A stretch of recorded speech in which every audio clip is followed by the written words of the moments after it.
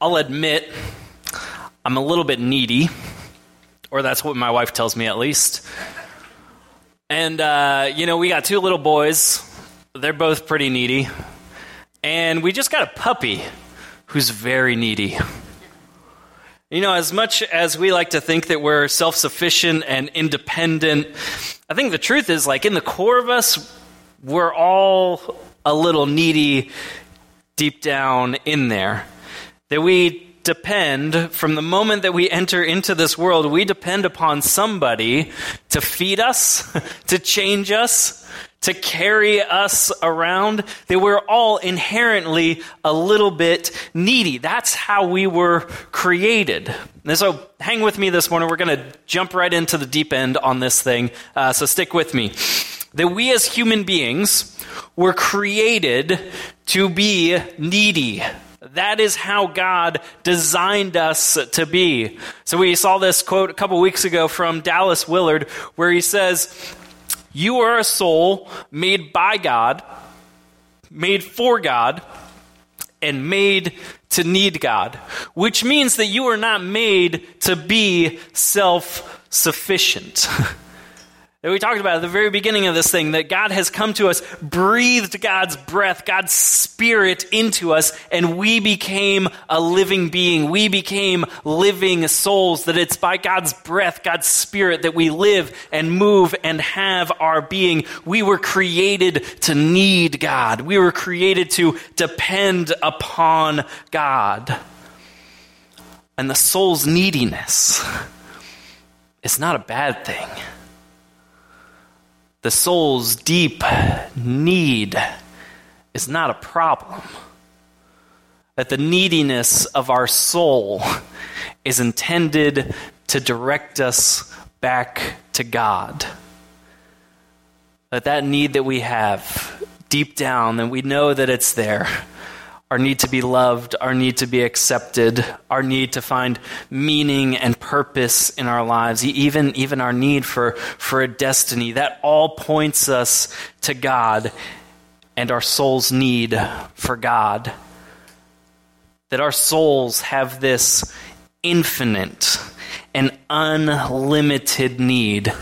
And that infinite and unlimited need is met with God's infinite and unlimited grace. That the soul's infinite capacity to need is met. It's mirrored by God's infinite capacity to give. See, the problem is not that we're needy. The problem is not that our souls have this infinite and unlimited capacity to desire. Our problem is not our neediness. Our problem is our fallenness. That our neediness was meant to point us, direct us back to God, back to the one who could fill our infinite need for love, acceptance, meaning, and purpose. But instead, we've turned away towards all these other things to try to fill those needs in our lives. And we see this in the opening passages of the Bible, that God, the Creator, breathes life into us, that we are made in God's own image, that we are God's prized possession, created to have this intimate relationship with the Creator. And yet shortly after, we find God wandering through the garden, calling out, "Where are you? Where have you gone?"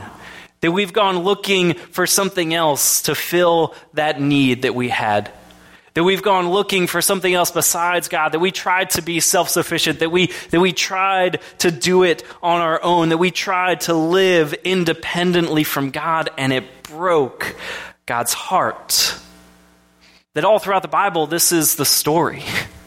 That in the Old Testament and especially in the New Testament, we see this. We see that God is presented as the one who desires wholeheartedly to have this intimate relationship with all of God's creation. And yet time and time and time again, God's creation just kind of stiff-arms God.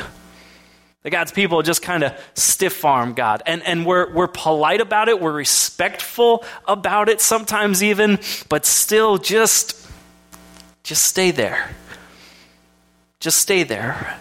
at arm's length. See this time and time again, that God is presented as a father who wants nothing more than to have a relationship with his son, but the son says, hey, I'm going to go do my own thing. That it's a story of the prodigal son. That while the son stiff arms the father and goes off and does his own thing, the father just waits and waits and waits for the son to return because the father refuses to give up. That God is presented as a good shepherd who loves the sheep, even lays down his life for the sheep, but the sheep still get up and wander away. That God is presented as a mother who seems to nurse us like her own children, teaches us how to walk, but then one day we get up and we walk straight away from God.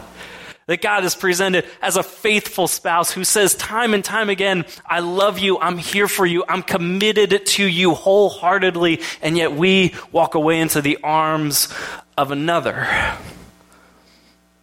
All throughout Scripture, God invites us to be into a relationship that's deep, that's intimate, that's not casual or aloof or distant. A relationship that's not based off fear.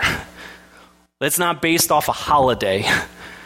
A relationship that's not based off of sitting in rows and listening to someone else tell us about the great love of God. That's good. This is all good, but this is not what it's all about. There's so much more. That this is good for your soul. But this alone will never meet the needs of your soul if God is absent from the other 6 days and 23 hours of your week. God desires intimacy. And yet how often do we treat God respectfully, politely, but yet still just a little distant? God created us to need love, acceptance, meaning, joy, all of that, and to have all of those needs met by God. But instead, we've respectfully kept God at a distance. And we've looked towards things outside of God to meet the needs of our souls. One day, a rich man came to Jesus and said, hey, Jesus, what must I do to inherit eternal life? And Jesus said, well, that's sort of a strange question, but I think you already know the answer. I mean, what have you read? And he gives him a synopsis of the 10 Commandments and the greatest commandment. Love God and love your neighbor as yourself. The rich man says, oh, great, I've done all of those things. I've checked all the boxes. Jesus says, okay, good. Now put your money where your mouth is and go sell all your possessions. Give them to the poor and then come and follow me. The rich man says, and he walks away from Jesus, saddened because he couldn't give up all of that to follow. How would you have answered Jesus? And you know, the thing about it, I think the reason why Jesus asks, and ultimately why the reason why the man walks away is not because the amount of money that was at risk. I mean, yeah, that's important. But I think that what Jesus was asking for was for the man to risk his independence. That the amount of dependency and trust and faith that Jesus was asking for, that the wages of that were just too high for the man. And so this is what the Bible calls idolatry. You know, we think of idolatry as, you know, bowing down to these clay figurines or worshiping voodoo dolls or something like that. But idolatry is deeper than that. That idolatry is the sin of the soul, meeting its needs with anything that distances us from God. That when our soul is unhealthy, when there's this kind of disconnect between us and God, then our needy soul goes looking for something else to fill that need because our souls are kind of sticky. They need something to attach themselves to. And so we go looking for something to fill that distance. It's an idol. That idolatry is the sin that's always kind of behind the sin. That anytime I sin, I'm allowing some other thing to have higher priority in my life than my relationship with God and God's will for my life. It's idolatry. And we're all kind of guilty of it, right? I mean, not you all, of course. You're good church-going folk. You're here on Sunday morning. Heck, some of y'all are here on Wednesday evening even. You're singing, "You are good. Oh, good. Oh, yeah, yeah." But I mean, how often do we got our hand not up here, but just a little bit out here? You're good. You're good over there, right? Good staying put right where you are, Jesus. You know, here's a tricky thing about idolatry too, is that idolatry causes us to try to make up for that distance that we have in our lives. That it's sort of like the husband that's cheating on his wife. And so he goes and buys flowers, buys these extravagant gifts, tells the wife every time he comes home, I love you, honey, so much. I love you, I love you, I love you. But all the while, maybe it's just to try to convince himself that he still loves her, even though he knows that he's not acting like it. Now all the wives are suspicious, right? And, you know, I ruined that nice anniversary gift, and you got to go trade it in for something that's not as extravagant so nobody gets too suspicious. Just relax, okay? It's just an illustration, all right? But here's the point, is that since your soul isn't good with God, since your soul isn't always aligned, that there's some disconnect, there's some distance, there's some disintegration between you and God, what we try to do is we try to kind of fake it till we make it. Hey, God, did you see, I dropped a 20 in the offering basket today. You see that? God doesn't need your money, but God wants your heart. Hey, God, I read my devotional today, huh? You see that? Yeah, we're tight, right? God doesn't need you to read a devotional to validate his truth. God gave you the truth to set you free. God, you see how I served? God, you see how I volunteered? God, did you see, hey, I'm in church? You know, all that stuff is good. That's all good, but we can't use it to manufacture intimacy, right? That so often we try to use all that stuff to bridge the gap between us and God, but any bridge that we try to build on our own good works never actually gets us to that intimate relationship that God desires for us. That ultimately, here's what it comes down to. This is Ephesians 2, verse 8. It says, For it is by grace that you have been saved through faith. And this is not from yourselves, it is the gift of God, not by works, so that no one can boast. It's all about grace. It's all about grace, that the infinite, unlimited need of the soul is met with the infinite, unlimited grace of God. We can't earn it, we can't deserve it, we can't manufacture it. This is not from yourselves, it is the gift of God, not by works, so that no one can boast. You can't manufacture this relationship. He goes on and he says, For we are God's handiwork, created in Christ Jesus to do good works, which God prepared for us in advance to do. That we were created to do all of these good things, but they're just intended to be the way that we live our lives. It's like, yeah, go get the flowers. Go get the gift. Go say I love you over and over and over again. Not to try to make up for the distance, but because that's just what you do out of love.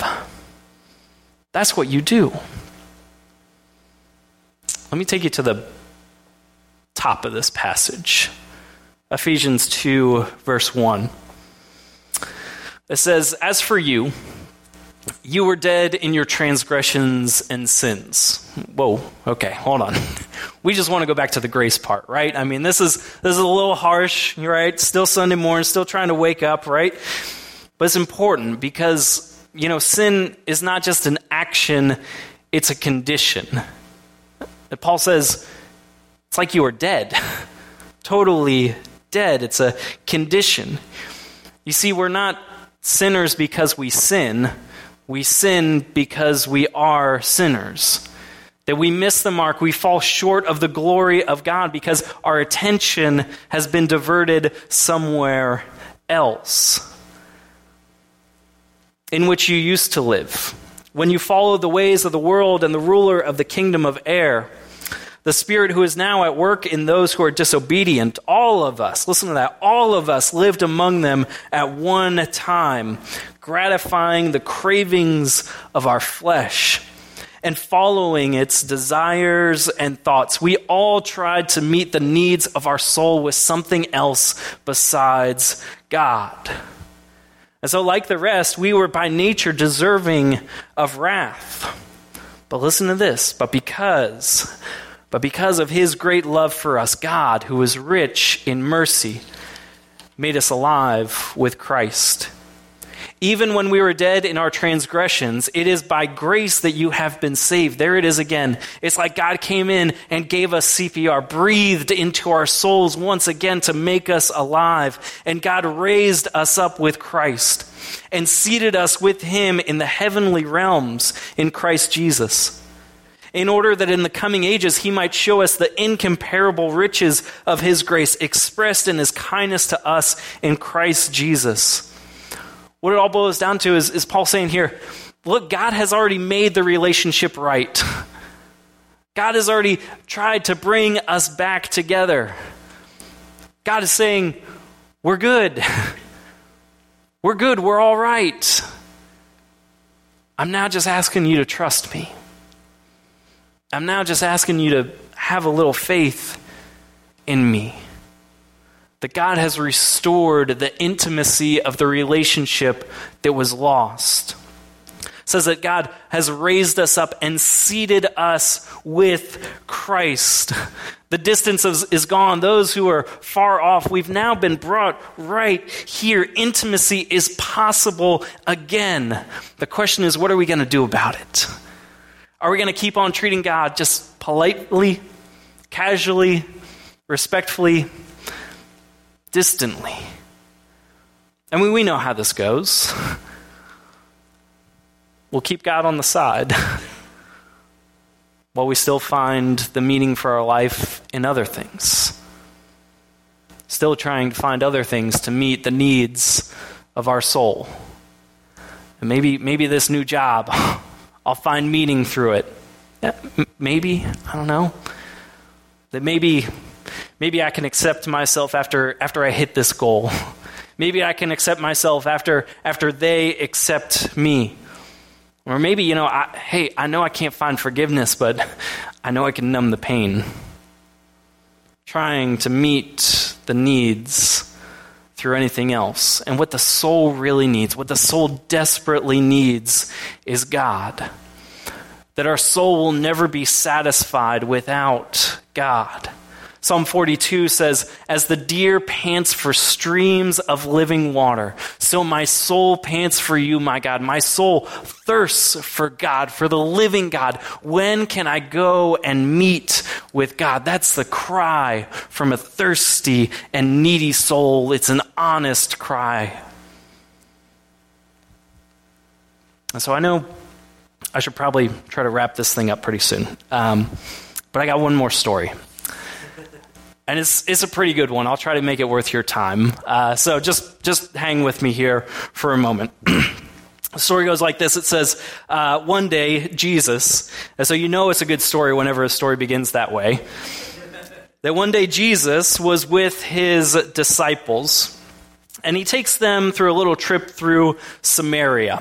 Now Jesus, being a good Jewish boy, shouldn't be in Samaria. And all of his disciples shouldn't be in Samaria. But for apparently no reason at all, Jesus decides to take his disciples behind enemy lines, into enemy territories, because Jesus doesn't have any barriers. We try to put some barriers on Jesus, but Jesus just shows up uninvited anyways. Jesus doesn't wait for us to give him an invitation. He just shows up in our lives. Many of you ever thought, Jesus, what are you doing here? What are you doing with those people? You shouldn't be there, Jesus. Or maybe even, Jesus, what are you doing with me? Anyways, Jesus goes into Samaria. He goes into a town called Sychar. And when he gets there, he sits down at a well. And his disciples go off into town to get some food, but Jesus sits at the well and waits. He's waiting not for the disciples to come back, but he's waiting for a particular person to show up. He's waiting for a woman to show up at the well, because she should be arriving any moment now. It's high noon. And the interesting thing about that is that since it's high noon, you really wouldn't expect anybody else to be showing up at this well. It's too hot out. I mean, everybody else who's come to the well to get water for the day has already come and left, but Jesus knows that there's one woman out there who still has a need. There's still one person out there who's thirsty. So Jesus sits by the well at high noon in the heat of the day. And sure enough, along comes the woman. As she comes to the well, and she comes to the well in the middle of the day because she's probably, one, either too ashamed to show up in the morning because of whatever reason, or two, she's been outcasted by everybody else who goes there in the morning. And so she shows up in the middle of the day, in the heat of the day, just like she does every day, but this day, she shows up to meet a man there named Jesus. And this is what Jesus says to her. It says, when a Samaritan woman came to draw water, Jesus said to her, "Will you give me a drink?" The woman said back to Jesus, "Excuse me? I know you're not talking to me. That you, a Jewish man, are not talking to me, a Samaritan woman." But Jesus answers back to her, "If you knew the gift of God and who it is that asks you for a drink, you would have asked him and he would have given you living water." That Jesus isn't talking about the water from this well. He's talking about living water, but she didn't catch that part. And so she says, "But sir, you ain't got no bucket. And the well is too deep. How are you going to get any water out of it?" All the while, Jesus is trying to get her to understand that she is the bucket and that he is the well, and that there is this living water that's so different and so much better than this well that she has to come to in the middle of the day every day. But she's still not getting it. And so Jesus gives it to her as plain and as simple as Jesus possibly can. But whenever Jesus speaks as plain and as simple as he possibly can, there's always a little bit of a mystery to it. And so Jesus says this, he says, "Everyone who drinks of this water will be thirsty again. But whoever drinks of the water that I give them will never thirst. Indeed, the water I give them will become in them a spring of water welling up to eternal life." Everyone who drinks of this water will be thirsty again. Everybody thirsts. Everybody has a need. Everybody gets thirsty. Everybody drinks from somewhere. They were all thirsty.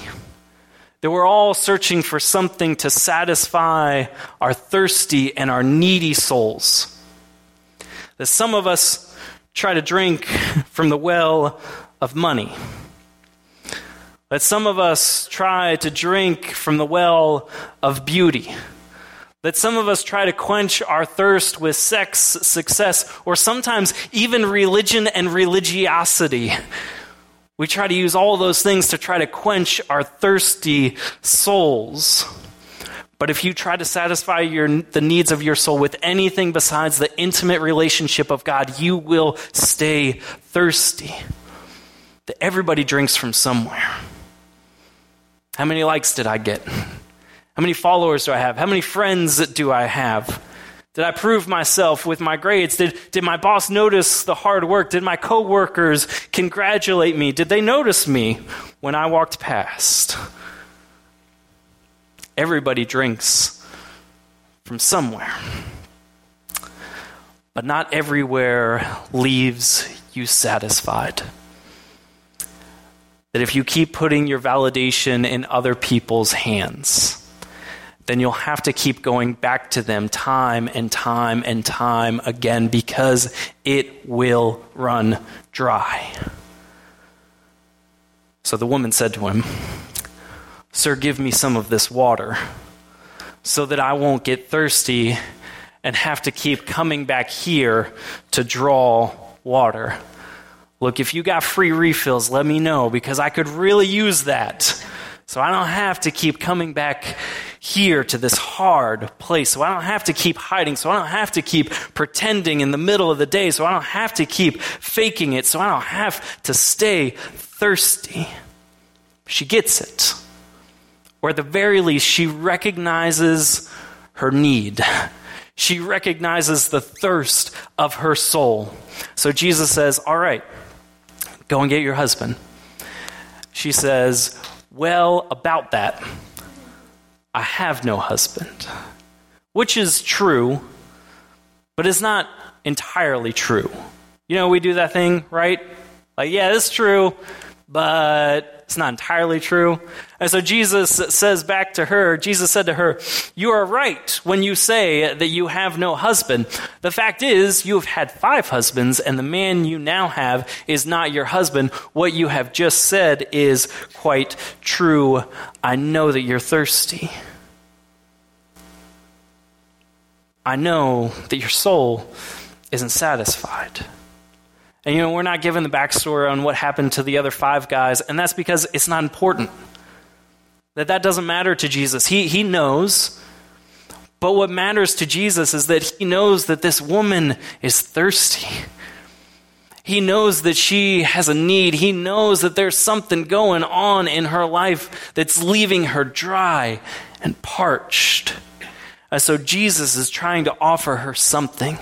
This living water that will satisfy her, that will release her, that will restore her. So she hears him. She goes back to her hometown. She tells everybody about this strange conversation she had with this strange man at the well, as she thinks he just might be some type of prophet. The story goes on, it says that everybody in her hometown believed in Jesus because of this woman's testimony.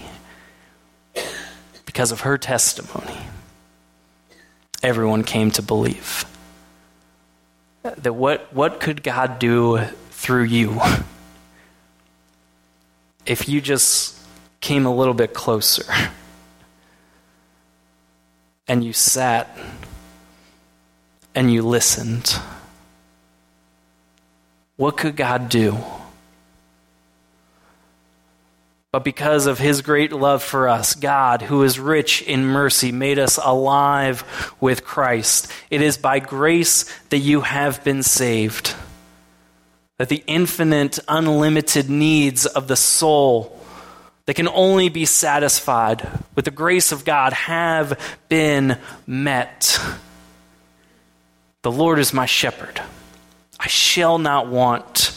He makes me to lie down in green pastures. He leads me beside the still waters. He leads me beside the living waters, and he restores, he refreshes my soul. That only God can restore and refresh your needy soul, because only the grace of God can meet the infinite and unlimited needs of the soul. And so, if you're thirsty right now, if you're thirsty, come to the well that won't run dry. That if you know you got that ache, that longing deep in your soul, that you're looking for love and acceptance and meaning and purpose and all these other things, but they've all left you still wanting, longing, still left you thirsty. Come to the water. Come to the living water. And listen, you don't have to be polite about it.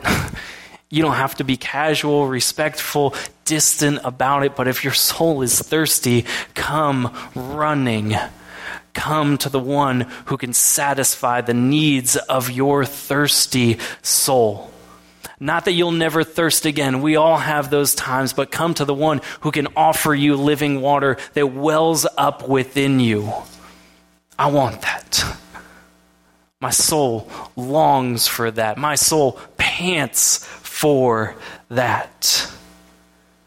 I run to it because I know that I was dead or about dead, and God is able to raise me up and seat me right here with Christ to show me the incomparable riches of his grace and his mercy. So come to the well. Come to the well that won't run dry. Come and have your soul's unlimited and infinite needs met by the unlimited and infinite grace of God. Lord Jesus, we know that we've tried our best sometimes to keep you at bay. Lord, we know that sometimes we've stiff-armed you. And Lord, you know the backstory. You know our past. You know why we do what we do. But God, we thank you that you keep calling out to us. Come.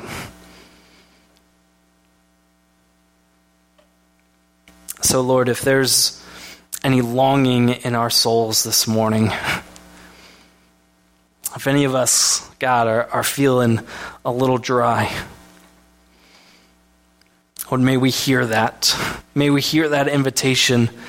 May we see you sitting there right next to us, offering us that thing that we need so deeply, so desperately long for.